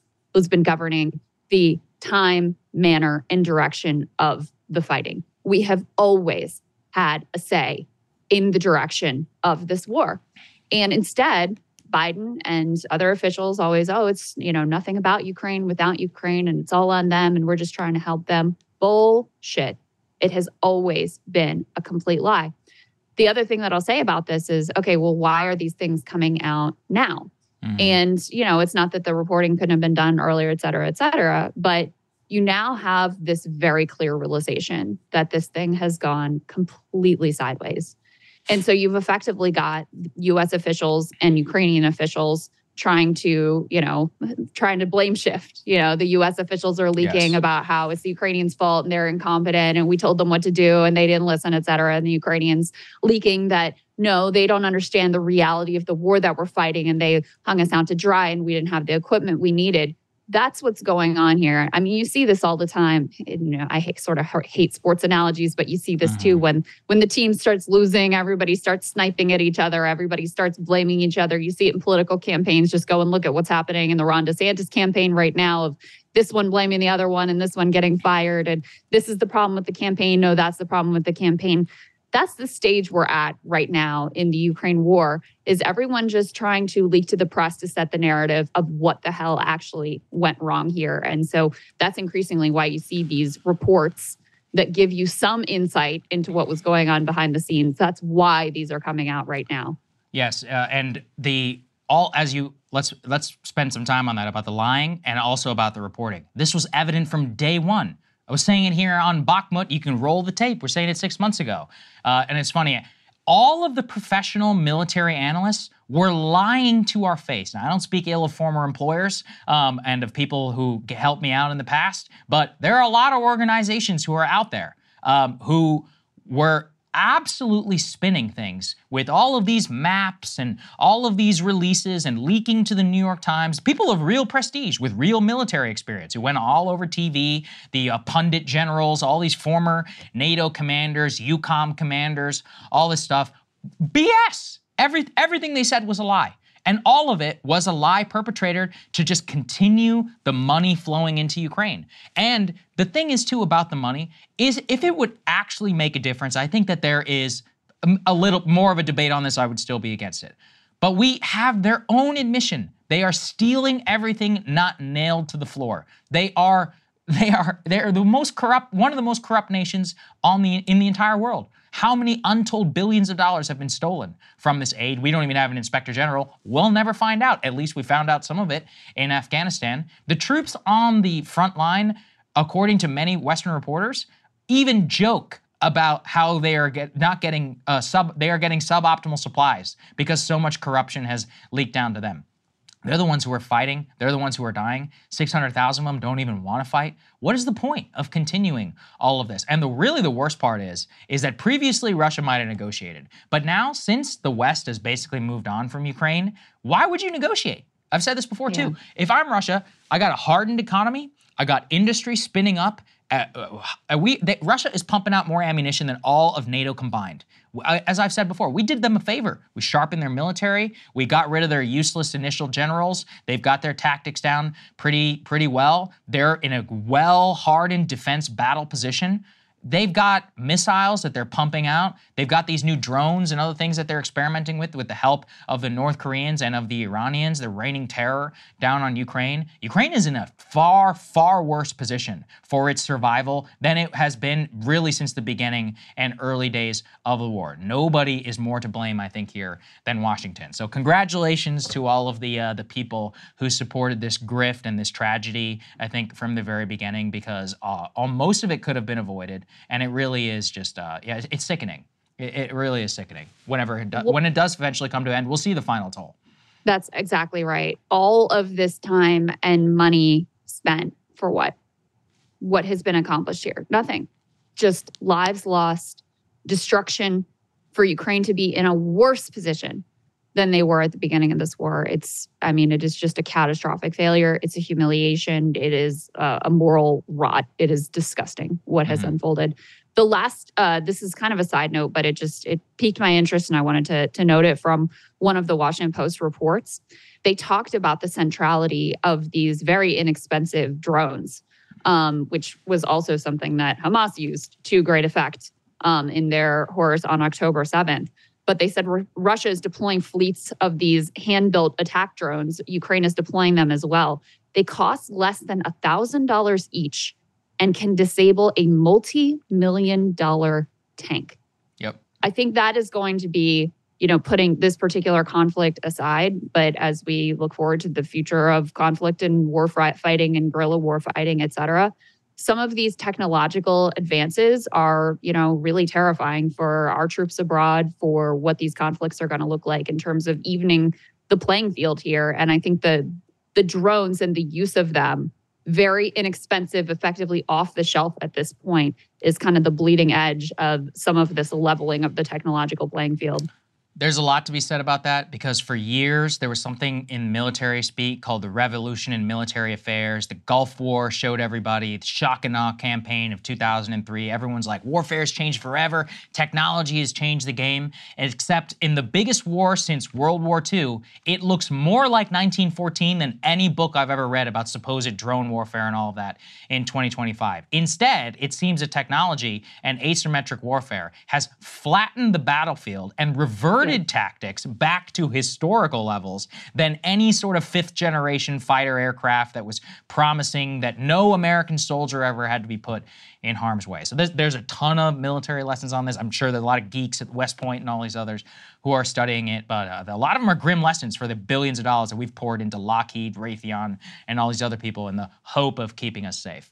Why don't we move on to disinformation? Indeed. We'll save a deeper conversation on that for another day. Something that makes me crazy is when people say, well, I had this career before, but it was a waste. And that's where the perspective shift comes, that it's not a waste, that everything you've done has built you to where you are now. This is She Pivots, the podcast where we explore the inspiring pivots women have made and dig deeper into the personal reasons behind them. Join me, Emily Tish Sussman, every Wednesday on She Pivots as I sit down with inspiring women like Misty Copeland, Brooke Shields, Vanessa Hudgens, and so many more. We dive into how these women made their pivot and their mindset shifts that happened as a result. It's a podcast about women, their stories, and how their pivot became their success. Listen to She Pivots on the iHeartRadio app, Apple Podcasts, or wherever you get your podcasts. The Big Take from Bloomberg News brings you what's shaping the world's economies with the smartest and best-informed business reporters around the world. Western nations like the U.S. and Europe. Mexico will likely have its first female president. And then you have China. And help you understand what's happening, what it means, and why it matters. He'll get his yo-yos to Europe in time. But the longer this drags on, the more worry he's getting. They knew that they needed to do this as fast as they possibly could to get a drug on the market as fast as they could. I'm David Gura. I'm Sarah Holder. I'm Saleha Mohsen. We cover the stories behind what's moving money and markets. Basically, everyone was expecting, if not a calamity, certainly a recession. But the problem is that paperwork, as our reporting showed, is fake. As someone who's covering the market, I'm often very worried about an imminent collapse. So I'm thinking about it quite often. Listen to The Big Take on the iHeartRadio app, Apple Podcasts, or wherever you get your podcasts. Jon Stewart is back in the host chair at The Daily Show, which means he's also back in our ears on The Daily Show Ears Edition podcast. The Daily Show podcast has everything you need to stay on top of today's news and pop culture. You get hilarious, satirical takes on entertainment, politics, sports, and more from Jon and the team of correspondents and contributors. The podcast also has content you can't get anywhere else, like extended interviews and a roundup of the weekly headlines. Listen to The Daily Show, Ears Edition, on the iHeartRadio app, Apple Podcasts, or wherever you get your podcasts. So State Department spokesperson Matt Miller was at the podium yesterday, and he started discussing why the ceasefire broke down and why he alleges that some of the women who were being held hostage by Hamas were not ultimately released. And he says this thing, which apparently was pure conjecture, that it seems maybe they weren't released because Hamas doesn't want them to come out and say what they were subjected to. And in the very same press briefing, he is forced to admit that he just made this up and actually has no evidence for these, pretty inflammatory and extraordinary claims that he just casually put out there. Let's take a listen to his original comments and also the pushback that he received, the admission he had to make. They continue to hold women hostages. The fact that they continue to hold children hostages, the fact that it seems one of the reasons they don't want to turn women over that they've been holding hostage, and the reason this pause fell apart, is they don't want those women to be able to talk about what happened to them during their time in custody. The fact that it seems, is this just conjecture on your part, or do you know? Do you have very good reason to believe, evidence to believe that Hamas is deliberately continuing to hold on to female hostages because they're concerned that they will speak about atrocities that they were subjected to? So I will accept the edit, not fact, seems is a better way to say it, but let me answer the question. I won't say fact because I don't know it for a fact. Okay, but when you say a number of people believe, let me just say people in the U.S. government. Let me just finish my answer. We have seen Hamas commit all kinds of atrocities. Look, I'm a little bit concerned. You're trying to. I am not suggesting that these things did not happen, and I am not suggesting that what you suggest is their reason for not releasing the remaining female hostages is wrong. I just want to know. I just want to be very sensitive in my language. Any evidence to suggest that is what it is, or is it just? I want to be very sensitive in my language when talking about people that continue to be held hostage, that have families on the outside. What I will say is we know Hamas has committed atrocities. We know they continue to hold women. Yeah. They were going to release these women, and then suddenly at the last point reneged on the deal and were never able to provide a credible reason why. We hope that they will change their mind and release those women. So, but you don't know though for certain that the or a reason for them reneging on the deal and not releasing them is because they're worried about them speaking about. So I'm not able to speak with a definitive assessment that is the case. So this was pure conjecture, just floated. And let's be clear what he's honestly floating here. He's basically implying that these women are raped. They were raped by Hamas, and that's why they're being held back, because Hamas doesn't want them to come out and tell the world what happened. He floats this and has to admit that there's no evidence to back it up. Now, that's not before, though. There are, the original comments saying it seems this is what happened, picked up by any number of members of the press and, tweeted the Israeli out government too. And spread like wildfire, and the Israeli government, before he then has to walk it back. And this is disgraceful on any number of levels. I mean, first of all, there should be some expectation that U.S. government officials, when they say something from the podium like that it is based in some sort of evidence, fact, and reality, not just speculating for the sake of speculating. So that's number one. Number two, and Matt Miller himself sort of alludes to this, imagine you're one of the families of these women and you hear a U.S. government official implying that your mom, your sister, your aunt, your grandma has been raped, and that's why she's being still held by Hamas. Imagine that. Just imagine that. And then he has to admit, no, I just made that up effectively. It's disgusting, and you can never imagine them doing this in the other direction of just sort of casually, well, maybe the IDF raped this woman. Do I have any proof? No, I don't have any proof, but I'm just going to go ahead and say it from the podium as State Department spokesperson. That's the key. Look, I mean, they're not, maybe we wouldn't put it past them. Luckily, and this is the other thing, it's almost like everyone wants this to be true.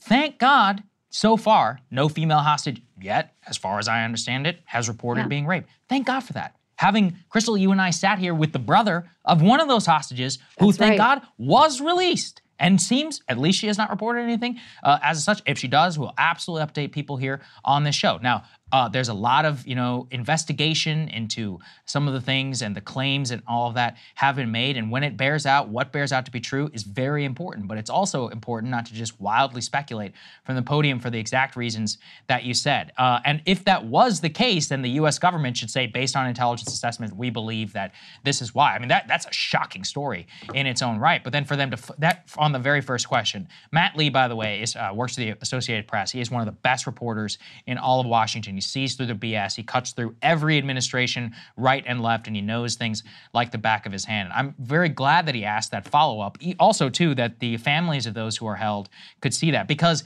the inverse of if that was true, then you should really be resigned to, oh my God, these people never may be released. And if it's not true, then you can say and maintain some hope that in future ceasefires, future negotiation or something like that could materialize. Anyway, I think it was absolutely outrageous and irresponsible the way that he handled that, because, as you said, it was immediately I saw it spread by the Israeli government and others. And that's just the worst thing you can imagine if you're one of the families of the people who are being held. And all we want is for those people to come home, and I hope that they're being treated, in a humane fashion. Can't guarantee or anything like that. But yeah, I thought it was crazy. Absolutely crazy that he just spread that. Yeah, 100%. And here's the other thing is when you, as that reporter did, raise questions about, well, do you have any evidence of this? I mean, the risk is you end up looking like you're some sort of rape or Hamas apologist, when in reality, there is plenty of good reason to doubt what this government has said during this time period. Joe Biden had to apologize because he, had downplayed the number of civilian deaths and doubted the civilian death toll. He has repeated some claims about the specifics of the atrocities, which were real on October 7th, but some of the specifics of the claims he played up turned out to be completely untrue. The Netanyahu government certainly has been spreading multiple falsehoods. And this is not according to me, Crystal Ball. This is according to Haaretz, leading Israeli newspaper that did an investigation into some of the most horrifying claims that were being made about the atrocities on October 7th, and the gruesome nature of which have been used to justify the gruesome assault that is occurring right now on Gaza. Put this up on the screen from Haaretz. I'll go through a few of these. I recommend you read this entire report, which is in English, so it's easily accessible. The headline here is, the Hamas massacre led to the spread of horror stories, not all of which happened in reality. The truth is hard enough, which I would just echo. Listen, not denying that there were horrors committed by Hamas on October 7th, but some of these stories turned out to be completely baseless. One of the most, infamous at this point is the story about 40 babies being murdered. In some cases, they were described as beheaded. That report was quoted on social media, often referenced as, quote, dozens of beheaded babies. Sometimes it was burnt babies. Sometimes it was hanged babies. The foreign ministry published an account from a colonel from the Home Front Command who said that in one house, he found the bodies of 8 burnt babies. You also had the Prime Minister Office's Twitter account spreading this similar claims about the murder of a large number of infants, including graphic pictures that they said that Netanyahu showed to Tony Blinken. Well, it turns out that, listen, I hate to use the word only, but there was one baby who was killed during these horrors. Now, that's obviously one baby too many that was killed here. But the reports of 40 babies beheaded, burnt babies, baby in the oven, baby on the clotheslines, et cetera, none of these turned out to be true. The truth of what happened on October 7th is horrific enough. But these, intentional embellishments and gruesome stories, again, are used to sort of justify the response in the atrocities here. But that's far from all. There was also claims by Netanyahu that there were, quote, dozens of children that Hamas tied them up, burned them, and executed them. This also on every level, both in terms of the numbers of children who were killed by Hamas on that day, and also the nature and manner that they were killed. None of this was accurate whatsoever. There was a horrific story about a pregnant woman who was whose baby was cut out of her and then stabbed. This also turns out not to be true. And then the last one that I'll mention here, and there were a number of others in this Haaretz story that were debunked as well, but the prime minister's wife, Sarah Netanyahu, wrote a letter to our first lady, Jill Biden. She wrote that a woman who was taken hostage was in her 9th month of pregnancy when she was abducted, and that she gave birth while she was being held hostage. The woman that they claimed was pregnant was not pregnant. She has now been released. She did not have a baby. She was not pregnant at any point. So again, this lie was spread from the First Lady of Israel to the First Lady of the United States. And, you know, you feel horrible talking about these things because they make you feel like you're downplaying what happened on October 7th. I'm not downplaying what happened on October 7th, but it's important that there be some fealty to truth, accuracy, and reality in the events that unfolded on that day. And now you have both the Netanyahu government and our own government caught in multiple lies.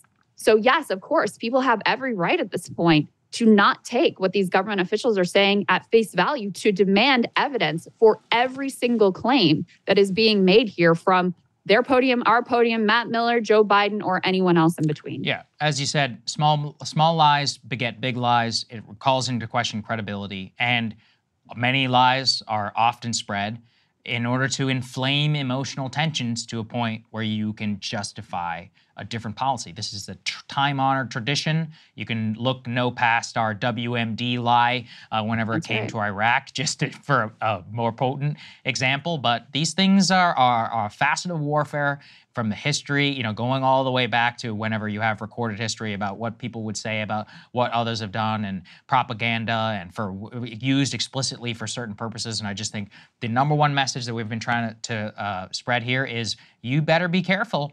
Don't fall victim to this yourself, because it's an emotional tool that is being used by great effect by a lot of people who are in power. Yeah, and another thing that we've seen throughout this conflict is an effort to downplay the amount of civilian death. I referenced before Joe Biden calling into question the numbers and then privately apologizing for having done that and pledging that he'll, quote unquote, do better. There have been all of these viral fake stories about the quote unquote Hollywood conspiracy, that all of these, you know, children being pulled from the rubble and all these horrific scenes that we're seeing. These are actually many of them crisis actors. Well, we had one of these that actually got picked up by one of the largest English language Israeli media outlets, the Jerusalem Post. Put this up on the screen. So there was this theory going around that this 5-month-old baby who had been killed in an Israeli airstrike, that, you know, a photojournalist took pictures of his grieving father and family holding this baby. There was this myth floating around and conspiracy theory that this was actually a doll. Again, part of minimizing the civilian catastrophe that's unfolding here. And the Jerusalem Post actually published a story claiming that this was not a real human child who had been killed, that this was a doll. They then, after confronted with the evidence that, no, this is a real baby who was killed here, had to delete that fake story and apologize for posting it. But this sort of stuff is just running rampant. And again, this is a supposedly, you know, quote unquote, credible outlet that just ran with a wild conspiracy theory based on absolute garbage. Yeah, I mean, I think that the baby doll, the Hollywood that we've talked here previously and more. Anyway, I just want people to take this away as you need to be very clear about what you're ingesting, what you're spreading, about what you can say is actually a matter of fact. You should question the government too, because they can fold almost immediately in terms of things. And much of it is being done in order to justify many things that are being done with, you know, for U.S. policy, for Israeli policy. We've seen, and we've shown previous examples here from the Palestinian side as well. So yeah, it's a terrible facet of war. Crystal, we've got Congressman Khanna standing by. So any final thoughts that you want to say before you sign off? No, I'll be back on Thursday. And thank you guys, as always, for watching. All right. We miss you, and we'll see you soon. Something that makes me crazy is when people say, well, I had this career before, but it was a waste. And that's where the perspective shift comes, that it's not a waste, that everything you've done has built you to where you are now. This is She Pivots, the podcast where we explore the inspiring pivots women have made and dig deeper into the personal reasons behind them. Join me, Emily Tish Sussman, every Wednesday on She Pivots as I sit down with inspiring women like Misty Copeland, Brooke Shields, Vanessa Hudgens, and so many more. We dive into how these women made their pivot and their mindset shifts that happened as a result. It's a podcast about women, their stories, and how their pivot became their success. Listen to She Pivots on the iHeartRadio app, Apple Podcasts, or wherever you get your podcasts. I'm Saleha Mohsen, and I've covered economic policy for years and reported on how it impacts people across the United States. In 2016, I saw how voters were leaning towards Trump and how so many Americans felt misunderstood by Washington. So I started the Big Take DC. We dig into how money, politics, and power shape government and the consequences for voters. It's an election year, so there's a lot of focus on the voters that TikTok is reaching. The initial reaction is like, oh, things are looking so resilient. I don't want to be too pessimistic, but I just don't see the political will down in Washington right now to change their tune. I think the American electorate has been signaling that it expects a rematch of the 2020 election. These are unprecedented times. With new episodes every Thursday, you can listen to the Big Take DC on the iHeartRadio app, Apple Podcasts, or wherever you get your podcasts. Jon Stewart is back in the host chair at The Daily Show, which means he's also back in our ears on The Daily Show Ears Edition podcast. The Daily Show podcast has everything you need to stay on top of today's news and pop culture. You get hilarious, satirical takes on entertainment, politics, sports, and more from Jon and the team of correspondents and contributors. The podcast also has content you can't get anywhere else, like extended interviews and a roundup of the weekly headlines. Listen to The Daily Show, Ears Edition, on the iHeartRadio app, Apple Podcasts, or wherever you get your podcasts. Joining us now is Congressman Khanna. He's a friend of the show. We always appreciate you joining us, sir. And whenever you're here in Washington, and our audience always wants to hear what you have to say. So well, it's increased my name recognition amongst Capitol Police. That's your demographic. Yeah, I was telling you, we have a shocking audience amongst the Capitol Police. Yeah, every time I'm on Capitol Hill, we can see some of that. So I wanted to ask you about some of these things that are happening here in Washington. Something Crystal in particular really wanted to speak with you about was the idea of conditioning U.S. military aid to Israel based upon either having to abide with the international humanitarian rules, the Leahy Amendment, and all of that. I know that's something that you've been involved in. So give us your thoughts on some of the actions going on behind the scenes. Well, first of all, I've called for a permanent ceasefire. We just need an end to this cycle of violence and the release of all the hostages. But the aid should be following the Leahy law. I don't understand why this is controversial. We have a law in the United States. It's called the Leahy law. It says that any aid to any country has to uphold human rights standards, international law standards. The problem is that the State Department hasn't been enforcing the Leahy law in cases. And what I've said is that that has to be enforced. If we are going to pass an aid package, we should explicitly say that it should be upholding the Leahy law. Well, so on the permanent ceasefire point, I guess if we want to steelman the position, what the pro-Israel side would say is your only ceasefires are going to help Hamas. It's going to help them regroup. This will not allow us to rid Hamas of the population inside of Gaza. Is that even an attainable goal in your view? If we have a permanent ceasefire, what would the next step be for people who are advocating for that policy? So I had said Israel has the right to self-defense. When the brutal attack happened, I unambiguously condemned it. But Israel has diminished significantly at this point Hamas's military capability in northern Gaza. Now, there are 45,000 Hamas fighters. Israel has killed probably 1,000 to 3,000, depending on whose estimate you believe. Macron is saying that it would take 10 years of a war to eradicate Israel. And when you talk to Israel's or our allies in the Gulf, they'll tell you the same thing. So, A, it's an unachievable goal. I guess if you were going to try to achieve it, it would mean massive civilian casualties. And we've all seen the women, the children who are being killed. I mean, it's heartrending. And you can't have 100, 200, 300,000 casualties or the entire expulsion of Palestinians from Gaza. What do you think should come next? We had a whole segment on our show here, Kamala Harris saying the Palestinian Authority needs to be revitalized. Do you think the Palestinian Authority is a legitimate actor that could take over governance? What is your view of what the next phase of this should look like? We have a ceasefire. Now we have to do governance, possibly elections. Who is legitimate? Who is not? What should that look like in your view? Well, I don't think it should be the United States dictating who is at the table. I think we want to have every Palestinian voice under the condition that they recognize Israel's right to exist and they renounce violence, which has been the precondition for those negotiations. But then have the diverse factions of Palestine represented, so you have a Palestinian state with equal rights, and Israel obviously at the table as well. The problem the United States made is for years we thought we could just ignore the Palestinian issue.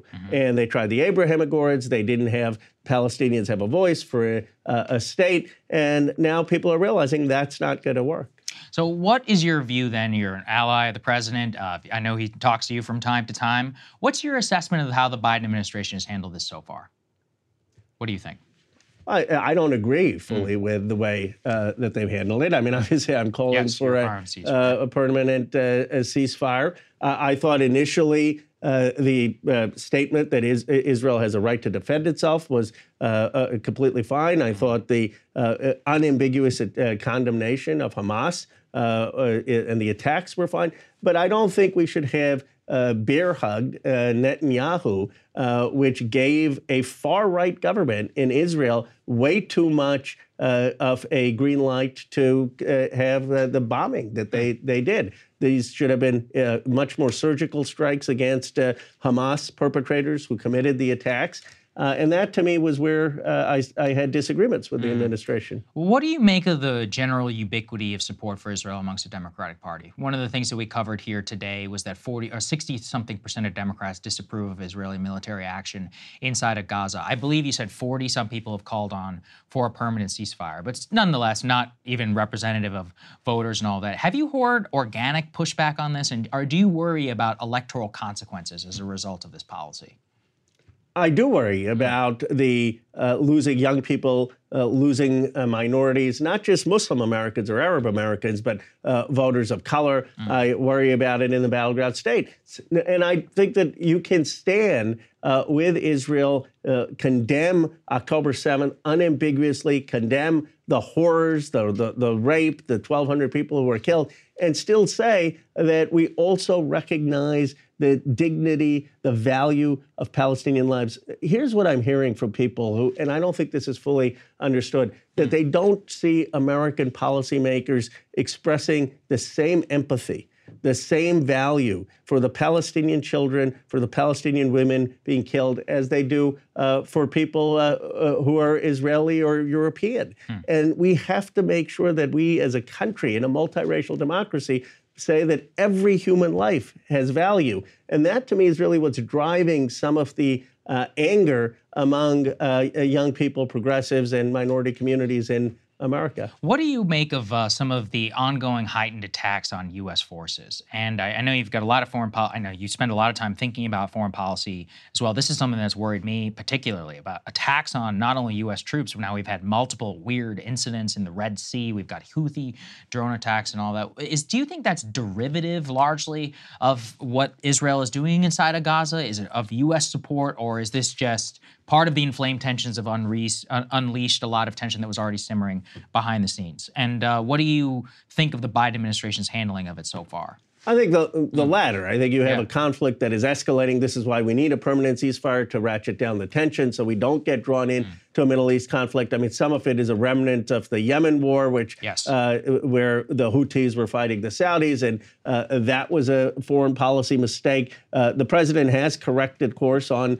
Yemen, which I give him credit for. But overall, what I would say is that the administration needs to figure out a way for the bombing and the war to end. And once you have a permanent ceasefire with the release of all hostages, then I think you can start to ratchet down the tensions and lessen the likelihood, not just of the United States getting into a war, but an attack on the United States. Yeah, that's something I'm deeply worried about. I also wanted to ask you something. I know Crystal was particularly up about this. Let's put this, please, up there on the screen. It's about a new House resolution, which could be voted on very early, which, quote, clearly firmly states that anti-Zionism is anti-Semitism. I know that there were previous statements and resolutions that had passed the House. What do you make of this resolution, which I know even people like Jerry Nadler have spoken out against? I'll be voting no. Look, I voted for resolutions to say we do not want any anti-Semitism on college campuses, and I recognize the genuine fear of anti-Semitism in this country. I mean, there are Jewish Americans who tell me they're changing their names when they're getting on to cab drivers. Right. And that's a real issue. But you can't say a resolution like this basically says if you're criticizing the Netanyahu government, if you're criticizing the Netanyahu's policies on annexation, if you're calling for a Palestinian state and saying that Palestinians have legitimate grievances against occupation, then you may be seen as anti-Semitic. And I don't think that the criticisms of Israeli policy should in any way be equated to anti-Semitism. That diminishes actually what anti-Semitism is. When you speak with your colleagues generally, what is the feeling behind the scenes? You have 40-some people now calling for a permanent ceasefire. Do you think that the overall sentiment is beginning to grow? Like, do you think that there may be a particular event may push things? Because it does seem that things, at least on the Democratic side, are trending in a very different direction. Even when you look at the Senate, people like Mark Warner and others who have said things very, disconsonant with the current U.S. policy towards Israel and its military action. I would say the last 2 weeks there has started to be a shift. Both the scenes of the bombings and the children, the women, the devastation. People have seen that from a human perspective, but also the fact that we did have a temporary ceasefire. Hostages did start to be released. That shows that through diplomacy we can get all the hostages out and a diplomatic solution and end to the violence. So there was hope there.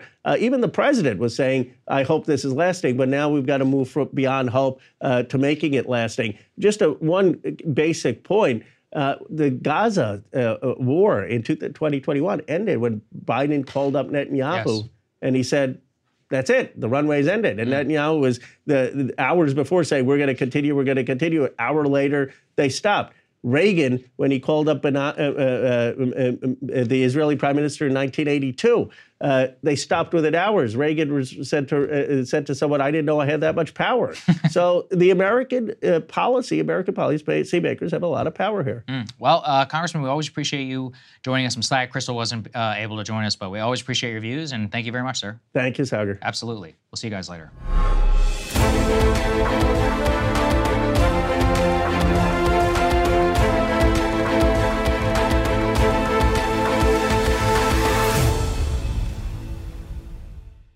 Something that makes me crazy is when people say, well, I had this career before, but it was a waste. And that's where the perspective shift comes, that it's not a waste, that everything you've done has built you to where you are now. This is She Pivots, the podcast where we explore the inspiring pivots women have made and dig deeper into the personal reasons behind them. Join me, Emily Tish Sussman, every Wednesday on She Pivots. Listen to She Pivots on the iHeartRadio app, Apple Podcasts, or wherever you get your podcasts. I'm Saleha Mohsen, and I've covered economic policy for years and reported on how it impacts people across the United States. In 2016, I saw how voters were leaning towards Trump and how so many Americans felt misunderstood by Washington. So I started The Big Take DC. We dig into how money, politics, and power shape government and the consequences for voters. With new episodes every Thursday, you can listen to The Big Take DC on the iHeartRadio app, Apple Podcasts, or wherever you get your podcasts. The Big Take from Bloomberg News brings you what's shaping the world's economies with the smartest and best-informed business reporters around the world. We cover the stories behind what's moving money and markets. and help you understand what's happening, what it means, and why it matters every afternoon. I'm Sarah Holder. I'm Saleha Mohsin. And I'm David Gura. Listen to The Big Take on the iHeartRadio app, Apple Podcasts, or wherever you get your podcasts.